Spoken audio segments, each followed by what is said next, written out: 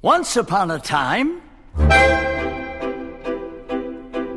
wish in a far-off kingdom, more than anything, into the woods to get the thing that makes it worth the journeying. Into the woods to see the kid, to sell the cow, to make the potion, to see, to sell, to get, to bring, to make, to live, to go to the festival into the woods.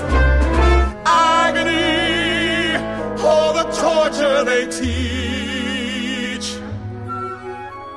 What's as intriguing or half so fatiguing as what's out of reach? and once we're past, let's hope the changes last. Beyond woods, beyond witches and slippers and hoods, just the two of us. although how can you know who you are till you know what you want, what you don't, so then which do you pick? Where you're safe out of sight and yourself, but where everything's wrong, or where everything's right and you know that you'll never belong. There are big, tall, terrible, awesome, scary, wonderful giants in the sky. And I know things now, many valuable things that I hadn't known before. Do not put your faith in a cape and a hood. They will not protect you the way that they should. Now I understand, and it's time to leave the wall. Hello and welcome to Broadway Radio's This Week on Broadway for Sunday, October 9th, 2022. On the broadcast today we have Peter Felicia, Janetessa Fox, and Jan Simpson. Peter is a playwright, journalist, and historian with a number of books. His new book, The Book of Broadway Musical Debates, Disputes, and Disagreements, is now available and can be purchased wherever you find finer books. Peter has columns at Masterworks Broadway, Broadway Select, Encore Monthly, and many other places. Hello, Peter. Hi. Hello. Also with us is Janetessa Fox. Jenna has written about theater for many publications, including Playbill, Broadway World, Time Out, and HowlRound. She's a member of the League of Professional Theater Women and Drama Desk and is a contributor to Broadway Radio. Good morning, Jenna. Good morning, James. How are you doing? Doing well. Good to see you back in the This Week on Broadway. Good to be back. Thank you. Also with us is Jan Simpson. Jan is a theater journalist who writes the blog Broadway and Me and hosts the Broadway Radio podcasts Stagecraft and All the Drama. She has twice served as a Pulitzer Prize juror. Hello, Jan. How are you? I'm fine and happy to be here. Michael is down in D.C. this week, and he will return next week with his updates from D.C. He's seeing something. Maybe he told me like 10 times. Guys and Dolls. I think he's seeing Guys and Dolls. Yeah, that's right. Yeah, because he was in it. Yeah, that's right. Yeah, exactly. And I think he's going to Arena Stage or something else for something down there. But we will find out next week. Mm-hmm. So, Peter, do you have any good ideas? Well, it was nice to go to the Players Club last week to see the Idea Awards. Now, of course, sometimes awards get lost in the shuffle because everything seems to happen in June. But here we were in October at the Players Club, a marvelous place where the portrait of Alfred Drake is worth going into alone. But anyway, Brett Adams and Paul Reich.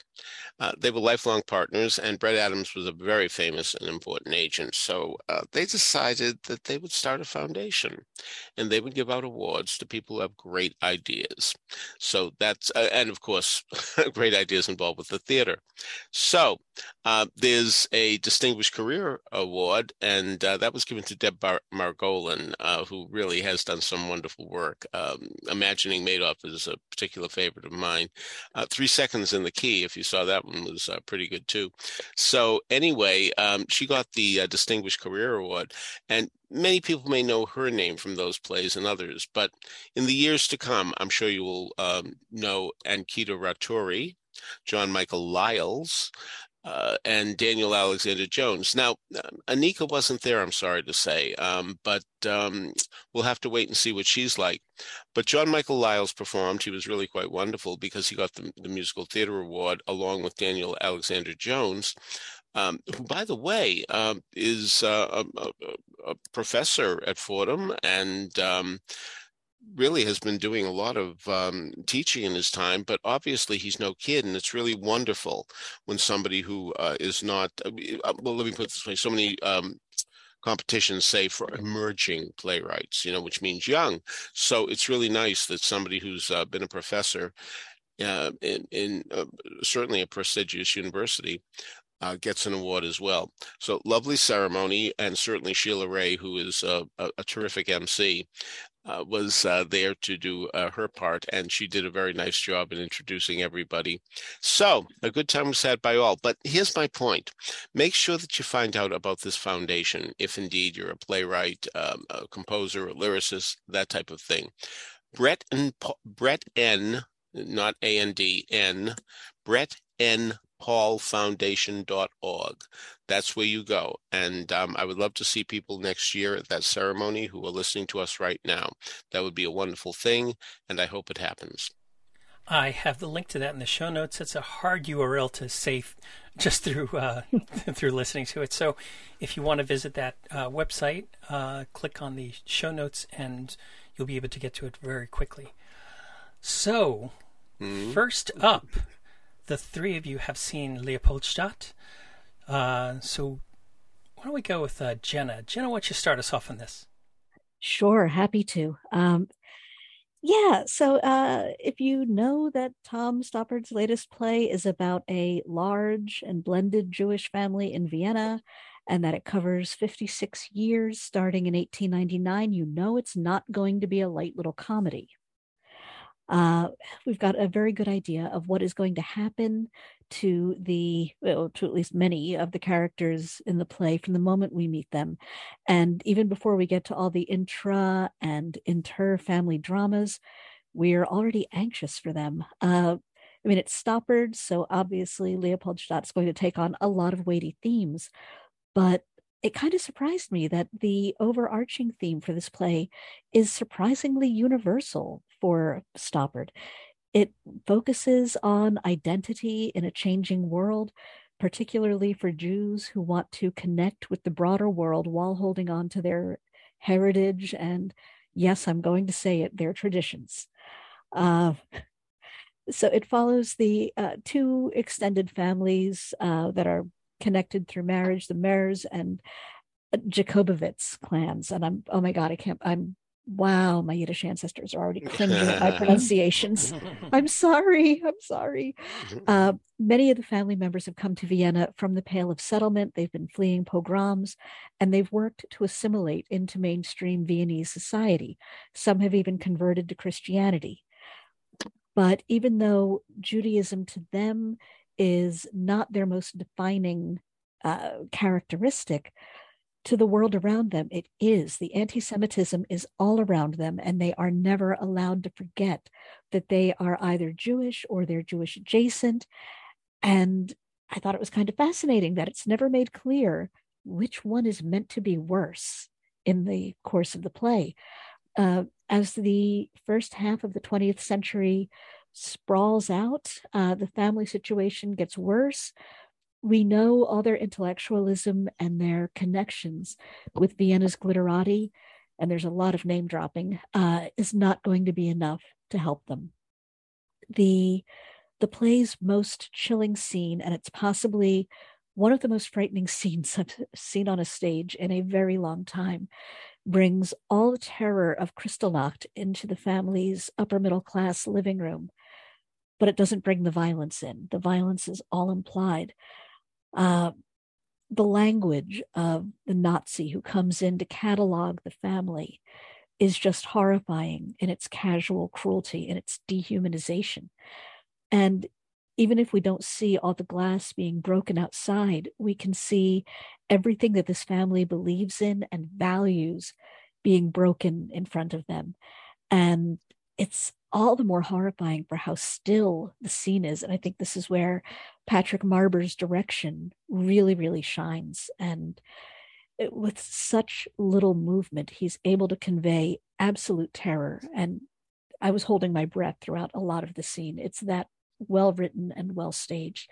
And I should mention the scene preceding that is hilarious. It's staged as a farce. There's wordplay. There's literal running around through doors like, Scooby-Doo almost. Mm-hmm. So yes, there is a balance to all the ugliness. And Marber's work for that scene is also really excellent. Comedy is all about the timing. And he does beautiful work with Stoppard's words and Stoppard's, very dense, rich language that he's famous for. I'm just really impressed with how he balances farcical comedy in one scene with absolute terror in the next.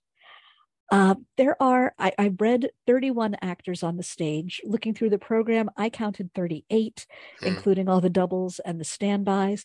Thank God for producers and directors who will take risks on new plays with large casts. Very notable among the 31, and we would be here all day if we were going to talk about how great each of them, all of these actors are.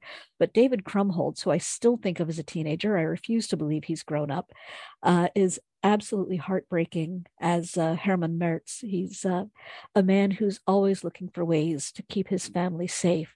And in each scene throughout the play, we see another effort he has made to protect himself, protect his family, protect as many people as he can. Brandon Uranowitz does beautiful work as a mathematician because, yes, this is Stoppard. Did you think you were getting a Stoppard play without mathematics? No, you're not. Go sit down.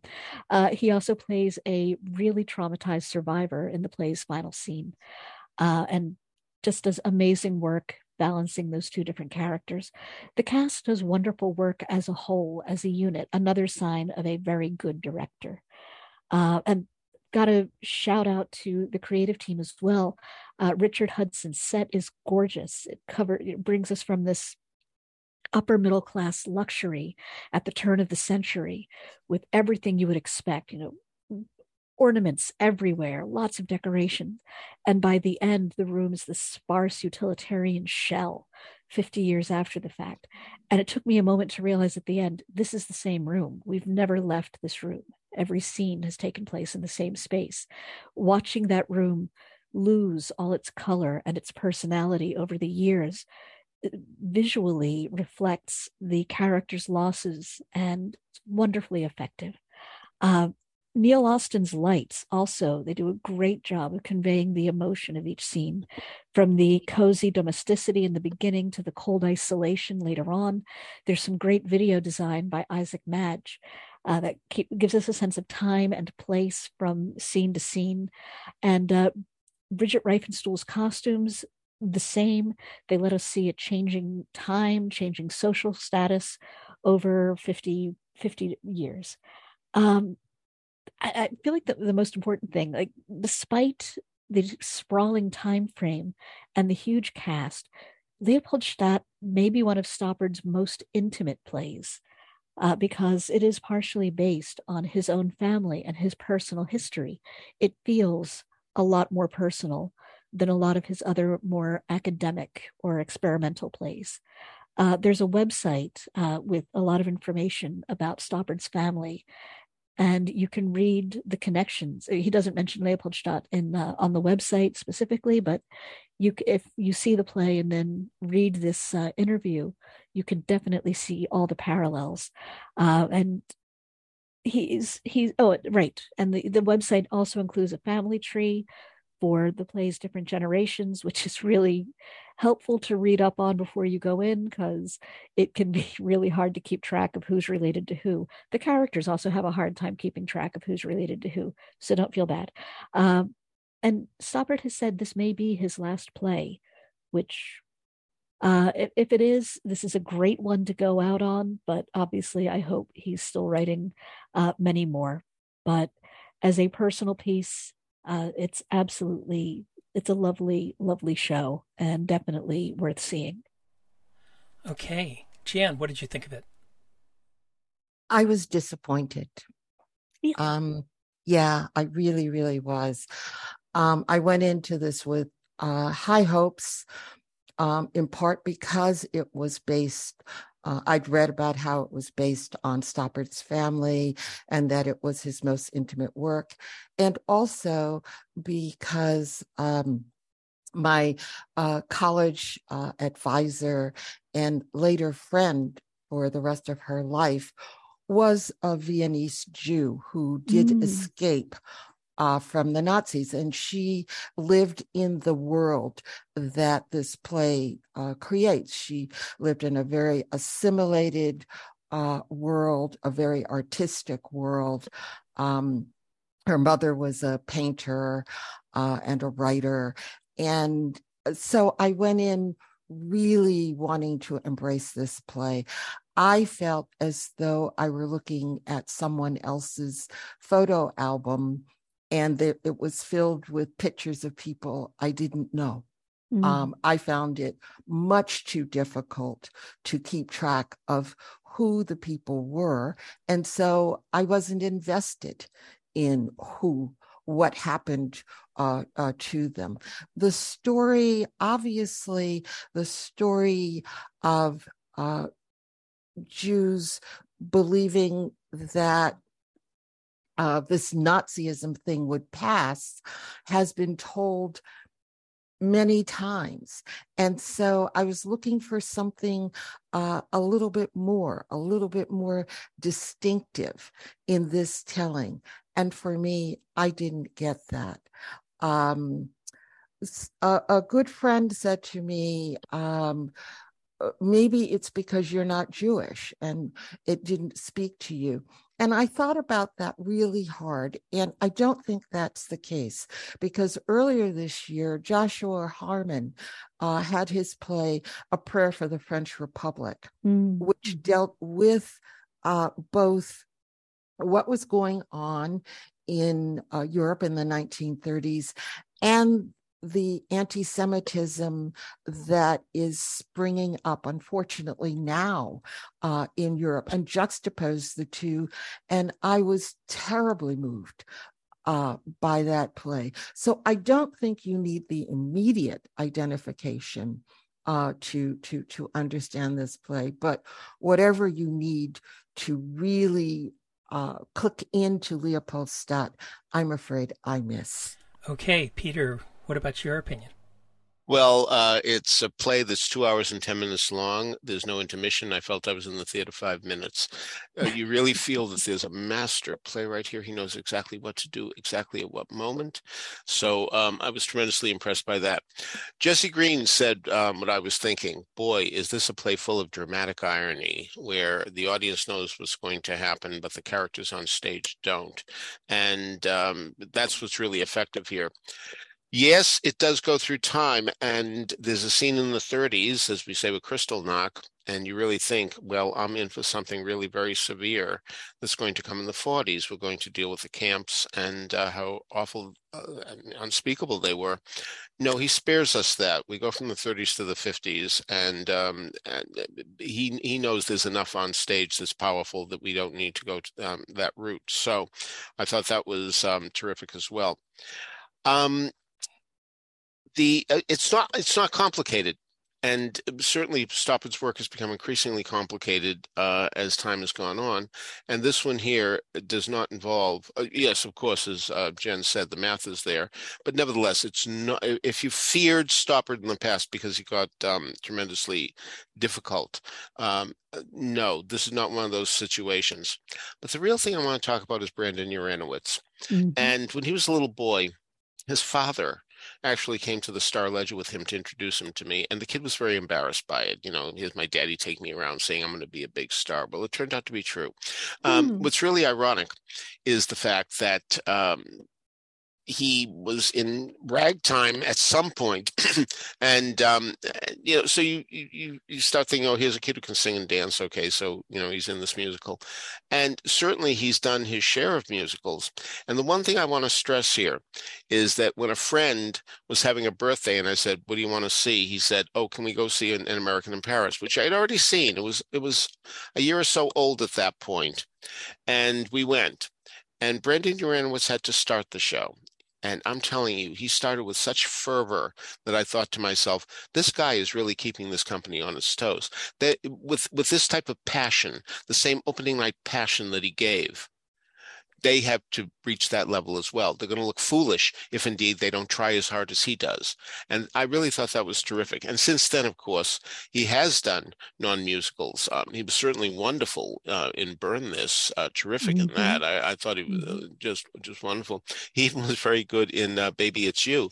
But nevertheless, well, that's a musical, of course. I shouldn't. But my point is, it's hard to look good in a bad show, and he certainly did there.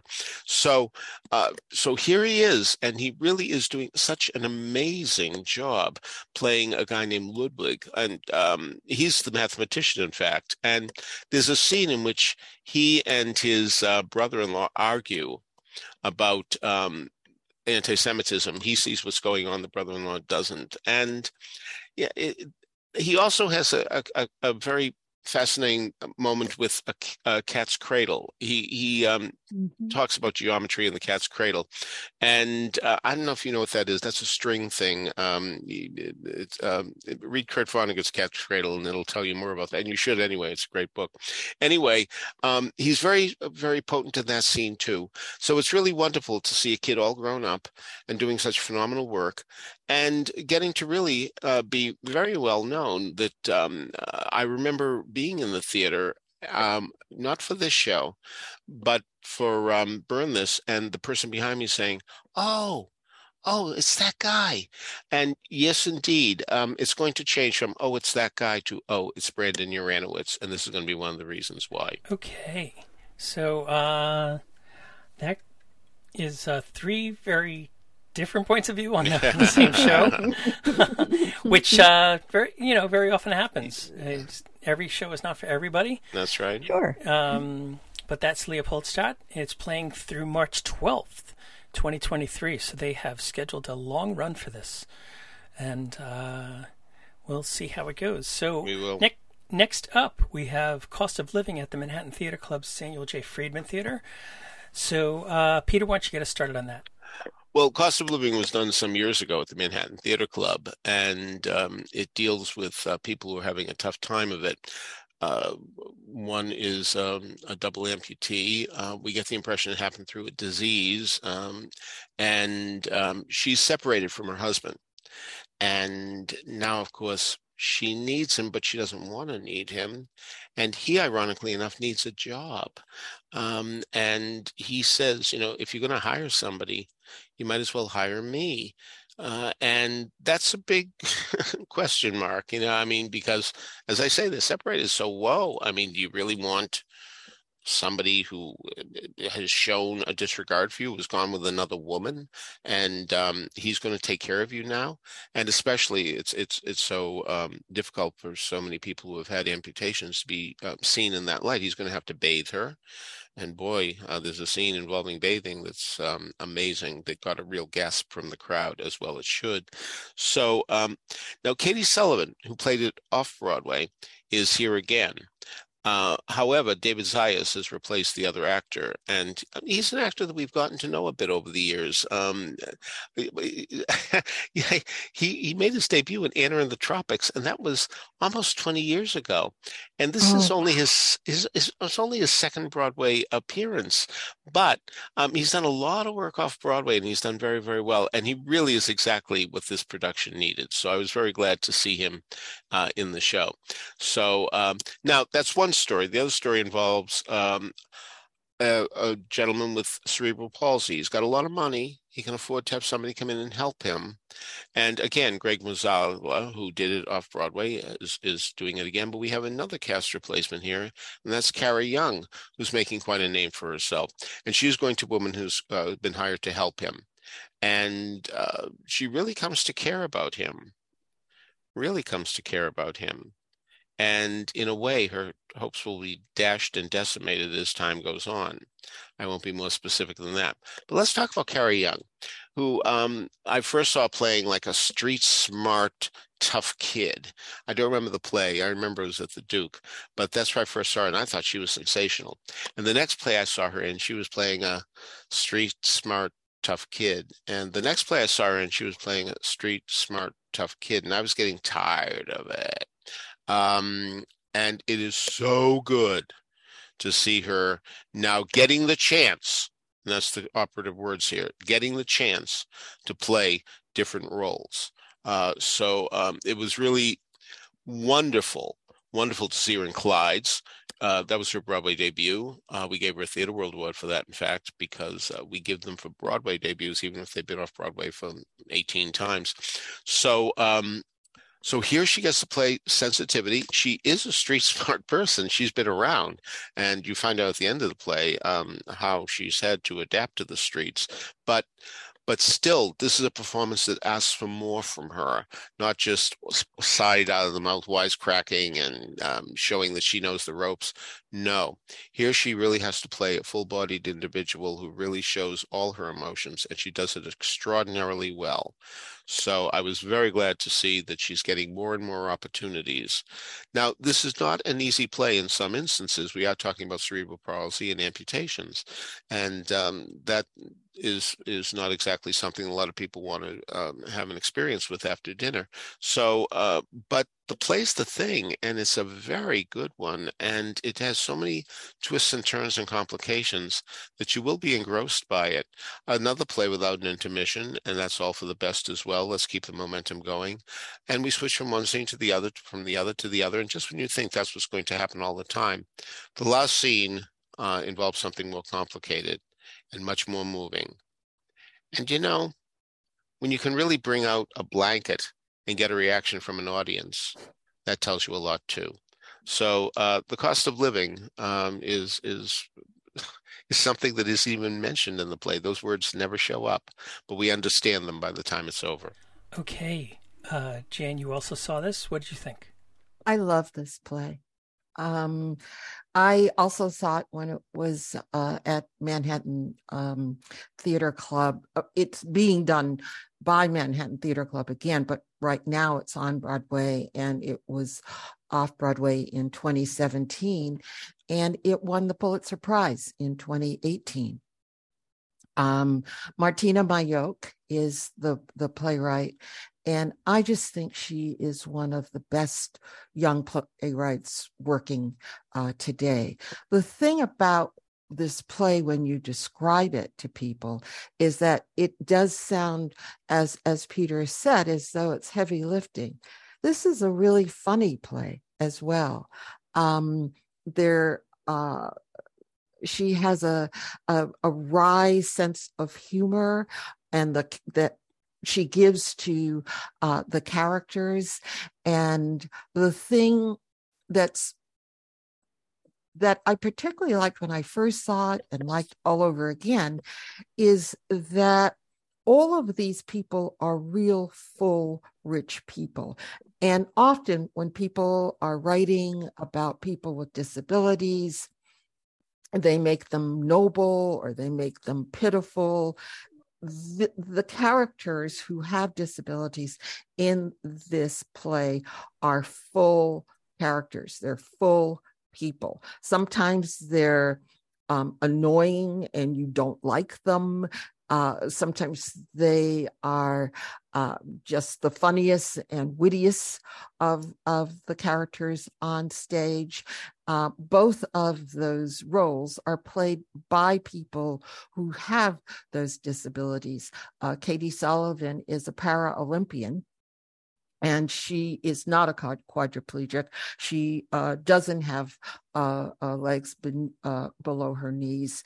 She uses devices to do her running as an Olympian.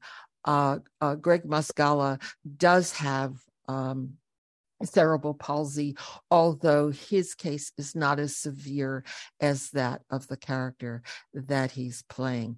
The part that David Zayas plays is a wonderful role.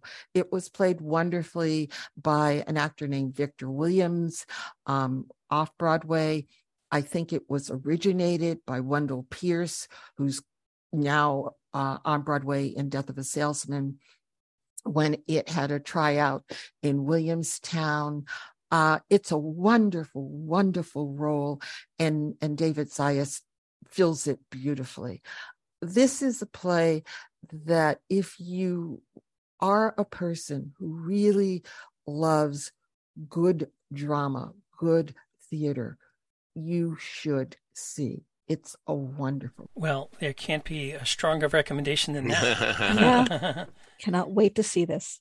Don't forget that Jan interviewed Martina on All the Drama,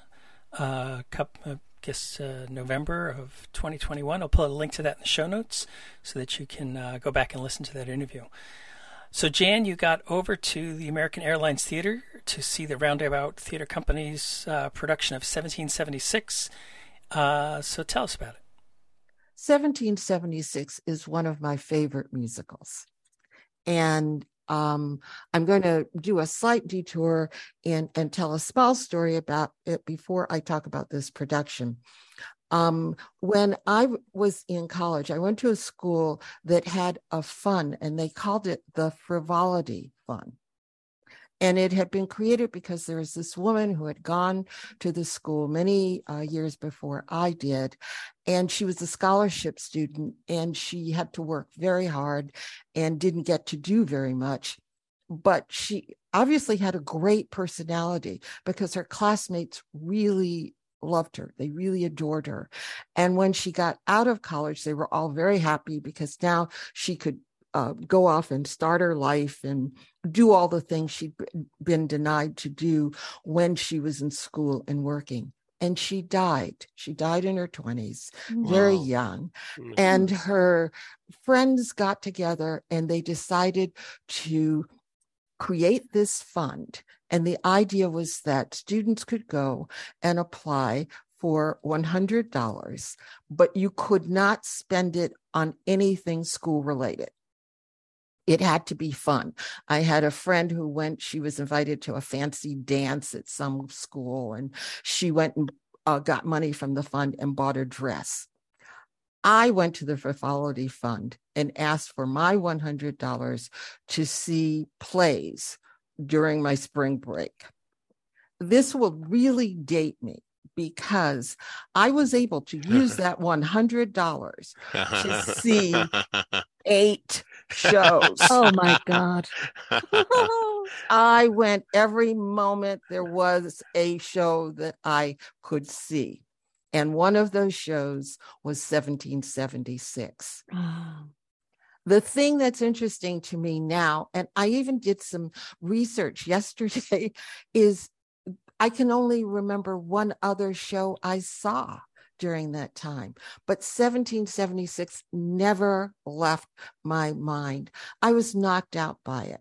And then a few years later, they made a movie with pretty much all of the original cast, particularly William Daniels, who plays 1776, is the story of the days leading up to and the contentious debate leading up to the signing of the Declaration of Independence on July 4th, 1776. And John Adams, who was the greatest proponent of the founding fathers of complete separation from the British, he just wanted to get them out of here. And he was played by William Daniels in a wonderful, just put his mark on it performance. And that performance is captured in the movie. And just about every 4th of July, I watched some of that movie. Mm-hmm. I love this musical. Mm-hmm. And so I am really sorry to say how much I disliked this production. Mm-hmm. The thing that they are marketing for this production is that it has been cast with all the entire cast is made up of female identifying performers, female performers, non-binary performers, trans performers. And I love the idea of seeing so many women on a stage. So I was up for going in to see that. The problem for me is that they don't do anything with it. And so it becomes a gimmick. I called it a concept without a cause.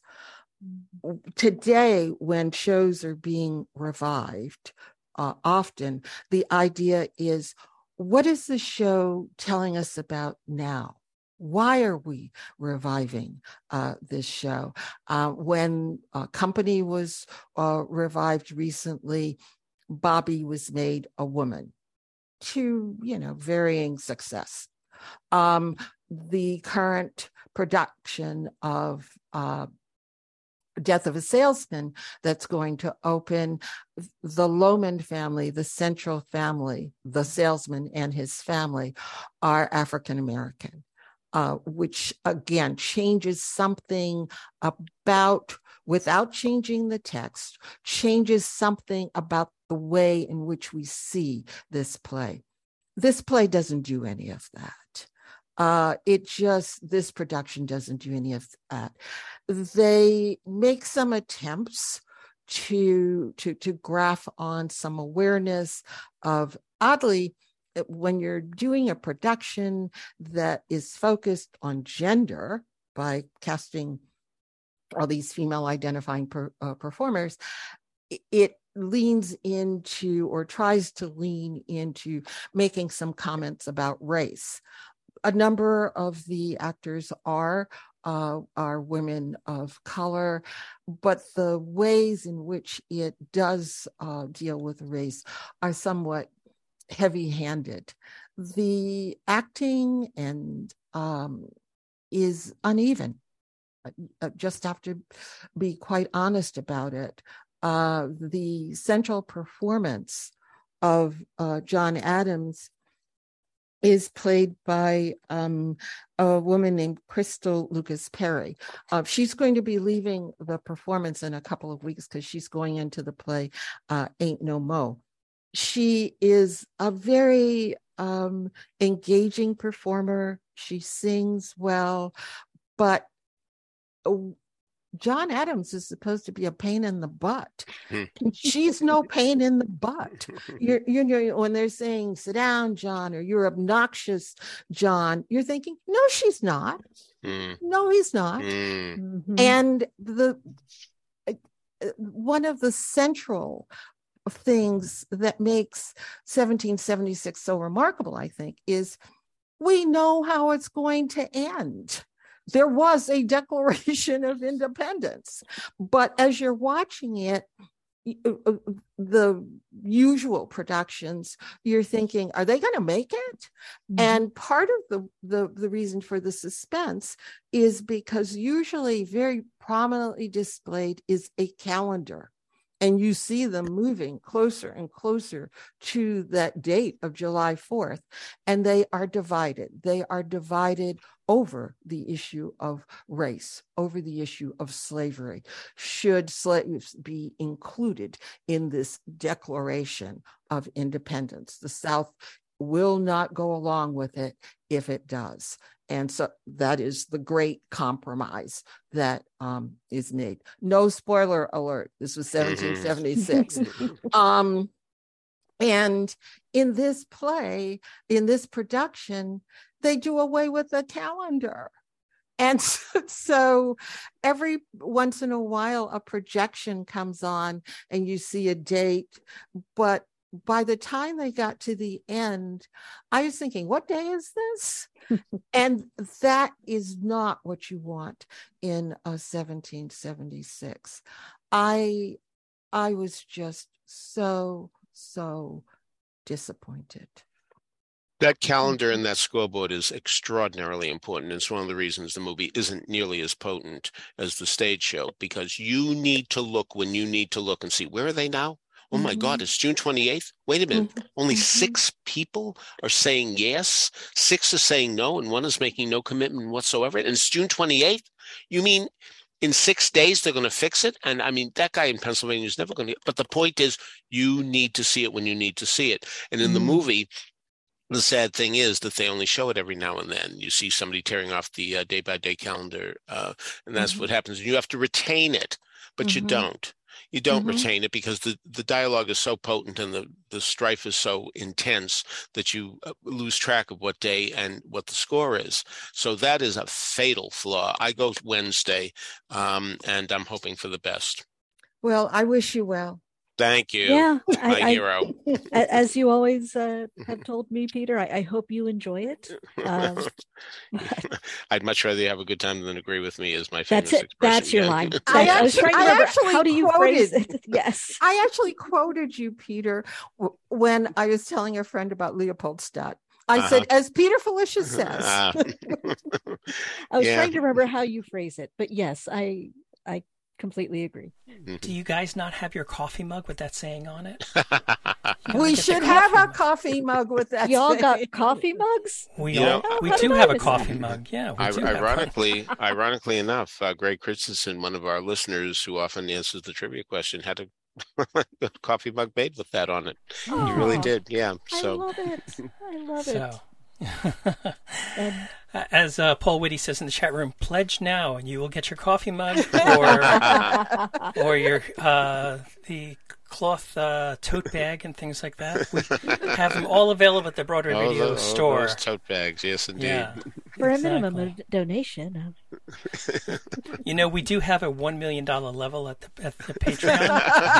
I bet you do. Be sure to be the first to get in on that $1 million level. It's you'll be happy to note it's not a monthly charge, it's just a yearly charge. I see. So good. Don't tell them it's only yearly. Make sure they know it should be monthly. That's right. All right. So 1776 to be continued. I am afraid for what Michael Portantiere is going to say. We will see that in the upcoming weeks. So next up, Jenna got over to the Public Theater to see Baldwin and Buckley at Cambridge. So, Jenna, tell us about that. Yeah. Much as Jan was disappointed by Leopoldstadt, I was rather disappointed in this piece, although I am still thinking about it and processing it. So maybe my opinion will change. I'm not sure. I think I'm embarrassed to say this is the first show I think I've seen from Elevator Repair Service, the experimental theater company. So I can't compare it to any of the other pieces that they've done. From what I understand, ERS usually works with pre-existing texts that may not seem inherently dramatic, but the team finds the drama within those pre-existing texts. And I should also say, I'll backtrack. So this piece does not have much of a story. It recreates the 1965 debate between James Baldwin and William F. Buckley, arguing whether, in their words, the American dream is at the expense of the American Negro. This debate was held at Cambridge Union over in England. I have not seen the video of this debate, although apparently it is on YouTube and I need to sit down and watch it. So I can't speak to how accurately the play recreates the debate. I can only talk about the play as a play rather than a recreation. Using the transcript of a debate makes the play very intellectually stimulating. And I love that. I really appreciate how ERS trusts the intelligence of their audience to want to hear a debate between two brilliant men. But it's also a lot less dramatically effective than something with a bit more fiction could be. As with history, Buckley speaks after Baldwin, but Baldwin has a much more powerful speech, meaning it's an anticlimax. Buckley's rebuttal in this speech is cringe-inducing. It's disturbing, certainly. But to have this powerful, passionate plea for understanding and justice be followed by this smarmy, self-satisfied explanation of why that justice is unwarranted is somehow an emotional letdown. And it's one of those cases in which sticking with the history is not as dramatically effective as rearranging some things could be to have a more traditional dramatic arc with the emotional climax of the piece coming a bit later. Greg Sargent plays Baldwin and also conceived of the piece. And if it were just Greg Sargent standing on stage alone, for an hour, and yes, the play is only an hour long, it would be worth it because his performance is just brilliantly powerful. During his portion of the debate, he conveys all this barely suppressed and fully justified rage. He makes his case brilliantly. He appeals to the humanity of the audience, sharing personal human examples of injustice and oppression and dehumanization.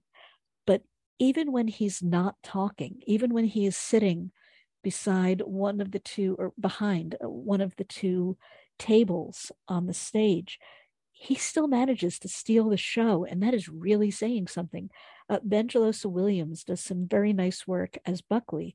He nicely conveys the character's hubris and condescending attitude without doing an impression of Buckley, which I kind of liked. I appreciated not looking for an impersonation, but just appreciating the performance. But then as he's talking, Sargent, as Buckley, is listening and silently reacting. And it is a perfect example of how so much of acting is reacting, and how an actor has to know how to listen on stage.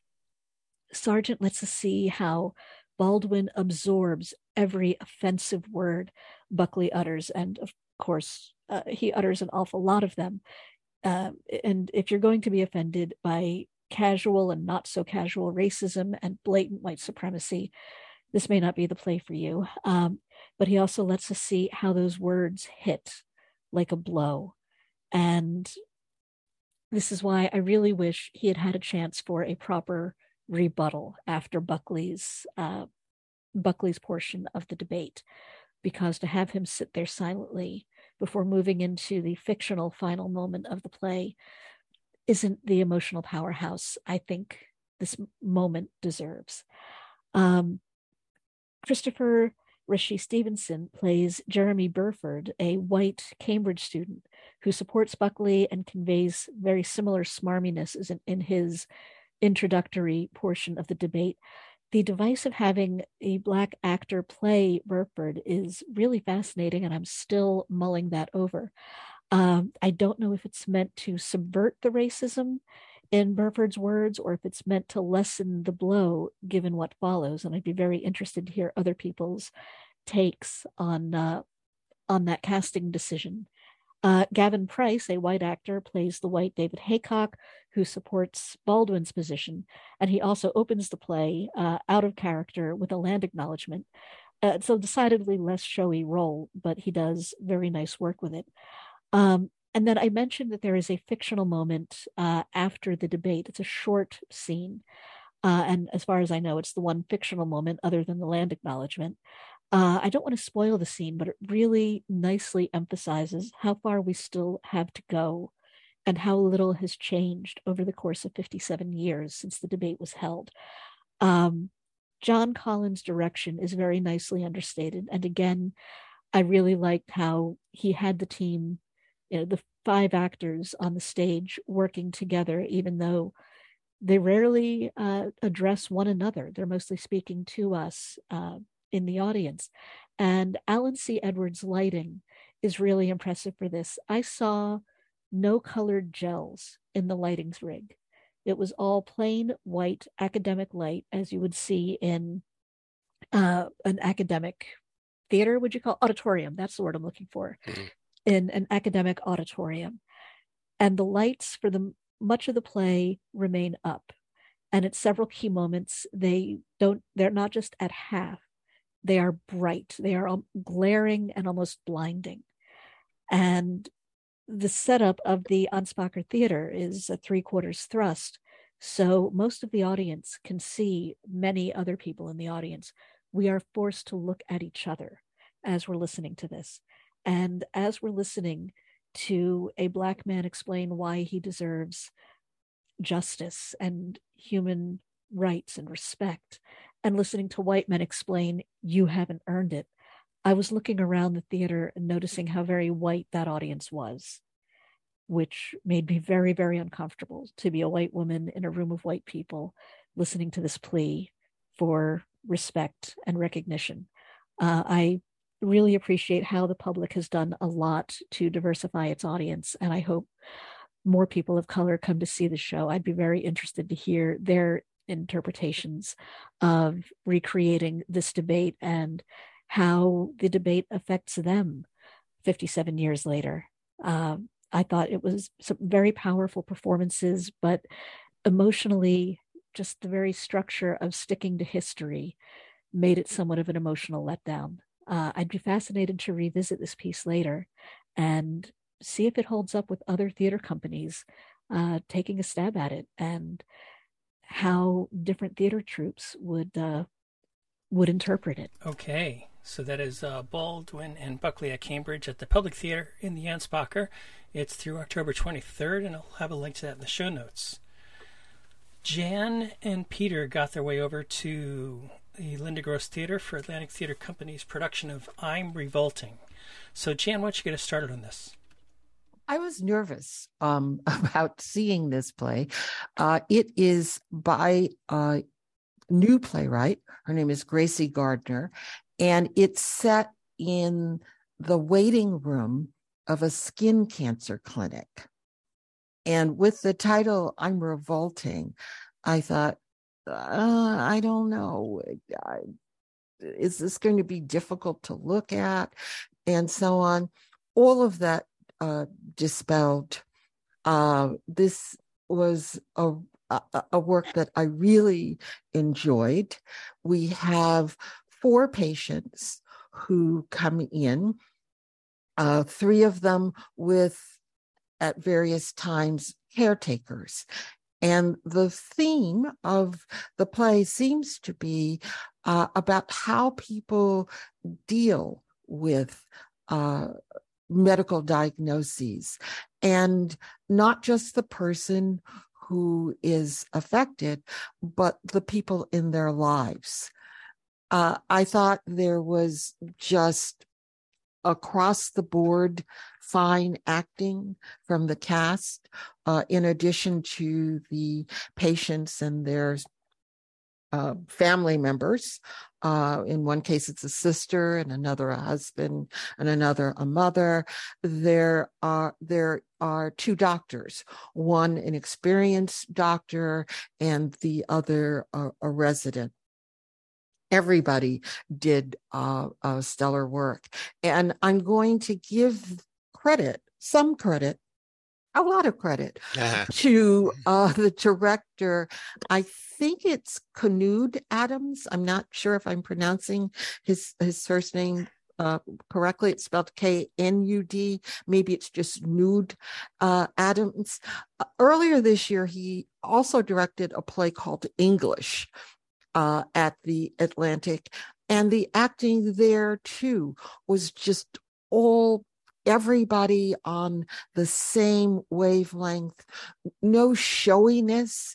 So it didn't seem as though we were watching a play, but as though we were sort of eavesdropping on the experiences these people had. I think he's a very fine director. And I think this playwright, Gracie Gardner, is someone to keep an eye on. I have to say that one of the things I most love about going to the theater is finding a fresh voice and looking forward to what he or she does next. And that's certainly the case for me with Gracie Gardner and I'm Revolting. Okay, Peter, what did you think? Like the Cost of Living, this is about people who are in trouble. Like the Cost of Living, it doesn't have an intermission. And like the Cost of Living, yes, it does make time for humor. It's quite a good play, but there are things that struck me as very odd about it. Yes, It takes place in a waiting room. So you have all these chairs lined up facing us in the waiting room. And the doctor comes out. The doctor is played by Patrice Johnson-Chivanis. Phenomenal performance. You wish you had a doctor like this. Phenomenal performance, because you can tell she's caring, but she's also no nonsense. She's firm. She's not cruel. She tells it like it is, but not in a way that's didactic. It's an amazing thing, and I will remember it for some time.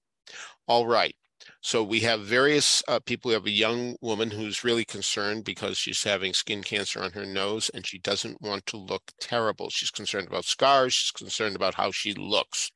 She has a sister, played by Gabby Beans, whom I did not like at all in The Skin of Our Teeth, but I knew it was the direction. And here we see her in a controlled performance, and it's a wonderful one. She plays her very busy sister, too busy to really give her enough time that she needs to support her. She gave every indication she would be there from morning, noon, and night to help her sister, but it's busy at work, and I have responsibilities, and you just have to understand that's all there is to it. As bad as that is, we're going to meet another couple, where a husband and wife couple. And I'm afraid that my generation, the baby boomer generation, came up with the expression, I can't do this anymore. And as a result, I think people default to that when they just don't feel like doing something anymore and feel that that's a good excuse. It's not a good excuse, and it won't be a good excuse for this couple. She's the one who's really in tough shape. By the way, if you're worried about seeing people really in tough shape, no, they spare you that. Mm-hmm. It's not repulsive. Even the title is really off-putting in that you really think you're going to see people who are really in awful trouble. No, I mean, of course they are, but my point is they don't look as bad as you probably think they will when you hear a title called I'm Revolting. So we also have a young man, and his mother shows up, played by Laura Estelman, and she's into holistic healing, and if you have a good attitude, that's all it takes, and all that kind of business. And we find out it's more complicated than that, as we probably thought when we walked in. Peter Jarity plays an old crusty guy who comes out. He's not afraid to say what everybody else is thinking. He'll say it. And it's amazing to me to see Peter Jarity in this role, because I first saw him at Trinity Square Repertory Theater. That's what it was called then. It's now Trinity, in Providence, Rhode Island, in 1968, playing Richard Miller, the young boy in our wilderness. And, time passes, doesn't it? Anyway, so here he is as the crusty old guy, and he's terrific, just terrific. Now, there are things about this are a little strange, and one of them is the fact that the set design, and I hate to come down hard on Marcia Ginsburg, but the thing is, I guess she wants to make a point that we're looking in on these people and we see ourselves, because the set has, the walls are mirrors. Now, really, in a real skin cancer place, would the walls be mirrors where these poor souls can see each other, what they look like in a mirror? I imagine a lot of these people avoid mirrors. So I thought that was really strange. Great point, Peter. The other thing that really bothered me tremendously is that many conversations that would be of a confidential nature were taking place in this waiting room. True. One woman says, I don't want to go into the office. Tell me right now. Okay, fine. I do believe that wouldn't happen, but nevertheless, that issue is addressed. But for the other people, these are frank conversations about, here's what you have to do, this is what we're going to do. And these things definitely would be done in an office. I think the set should have been set up so that we had an office on each side of the stage where they went in and had these difficult conversations. Because I do not believe for a tenth of a second that indeed there's talk of an amputation in this, and you really would have that discussion with somebody in a waiting room when other people are listening? No, I don't think so. So I don't know if the playwright, who I agree, Gracie Gardner has a tremendous future ahead of her, and so does Newt Adams as director. But really, what would it take to do a little office to the side and they walk in there? It would also be more dramatic when people go in there. It's almost like, they're walking to their doom. As much as you hate being in the waiting room, in a strange way, it's easier than being in the office, because when you go into the office, that's when you're going to hear the real skinny. So, whoa. I do believe those are two flaws with it, but no problem with the writing. No problem with the acting. Everybody's quite wonderful. And yes, I'm with Jan. Let's have more plays from Gracie Gardner. Peter, the discussion about the waiting room, yeah, I can absolutely see excuse me, I can absolutely see your point. But all of us, all four of us, I'm sure have been on a New York City subway where somebody's had a discussion on speakerphone that was just way too much information that I wanted to know about them. Yeah, I do believe that doctors would be circumspect, though. And no, absolutely. So, anyway. So I'm Revolting at the Atlantic Theater Company. Linda Gross Theater is playing through October 16th. We'll have a link to that in the show notes. Finally, this morning, Peter, you got over to here to see Dodie and Diana. So tell us about it. Well, wouldn't you assume that a play called Dodie and Diana would deal with Dodie and Diana? I mean, maybe I'm in the wrong here, but I would think that would be the case. This is like you go to the supermarket, you get your favorite flavor of Haagen-Dazs ice cream, double chocolate chip. Boy, you can't wait to delve into it. You get home, you open it up, and it's vanilla. This is not about Dodie and Diana. It is not. It's about two people who are in a hotel room 25 years later. One's an actress, one's a businessman. I mean, what is this? I mean, and there's something about the fact that they have to stay in that room for 3 days. They cannot use cell phones. They cannot have any contact with the outside world. And they do have one scene where they pretend to be Dodie and Diana, but good Lord, the fact that you're so flummoxed when the woman comes in from the bathroom and she looks nothing like Diana, well, there's good reason for it. She's not. But the point is you believe she's going to be. So I found this play very frustrating, and enough said. And their names aren't Dodie and Diana? We didn't get a playbill. I don't know. I didn't even notice. Let me say that. Give me the benefit of that. I didn't notice anything saying scan on this. Nothing like that. So I don't know. I'm looking at their website right now. They list just the cast. Just the cast members' names, but they don't have a character listed on the. Oh, yeah, they allude. They have a link to the. They have a link to the program is on their website. Samira and Jason are the character names. Samira. Yeah, I do remember that. Yeah, because my kid's name is Jason. That I do remember that now. So, yeah, okay. Named after falsettos, Jason. No, he was born long before. He was probably born before William Finn was. Well, we can't top that, so let's wrap up for today. Before we get on to trivia, I want to remind everybody that you can subscribe to these broadcasts by going to the front page of BroadwayRadio.com. There's a subscribe link. That way, each and every time we have a new episode of This Week on Broadway, it'll be automatically downloaded to Apple Podcasts for you. Of course, you don't have to listen to us on Apple Podcasts. There's many ways to get us. Spotify, iHeartRadio, TuneIn, Stitcher, Google Play. Anywhere that you can listen to finer podcasts, you'll find Broadway Radio's offerings. Contact information for Peter, for Janet, for Jenna, and me can be found in the show notes at BroadwayRadio.com, as well as links to some of the things we've talked about today. So, Peter, what's the answer to last week's trivia? If you said January 9th, 1911 to the title character of a 1950s Tony Losing musical, you wouldn't quite answer the question she had about her life, but you'd have given her a hint. Why? Well, Louise and Gypsy asks, I wonder how old I am, considering that according to IBDB, the future Gypsy Rose Lee was known to be born on January 9th, 1911. That's the date from which you could start calculating.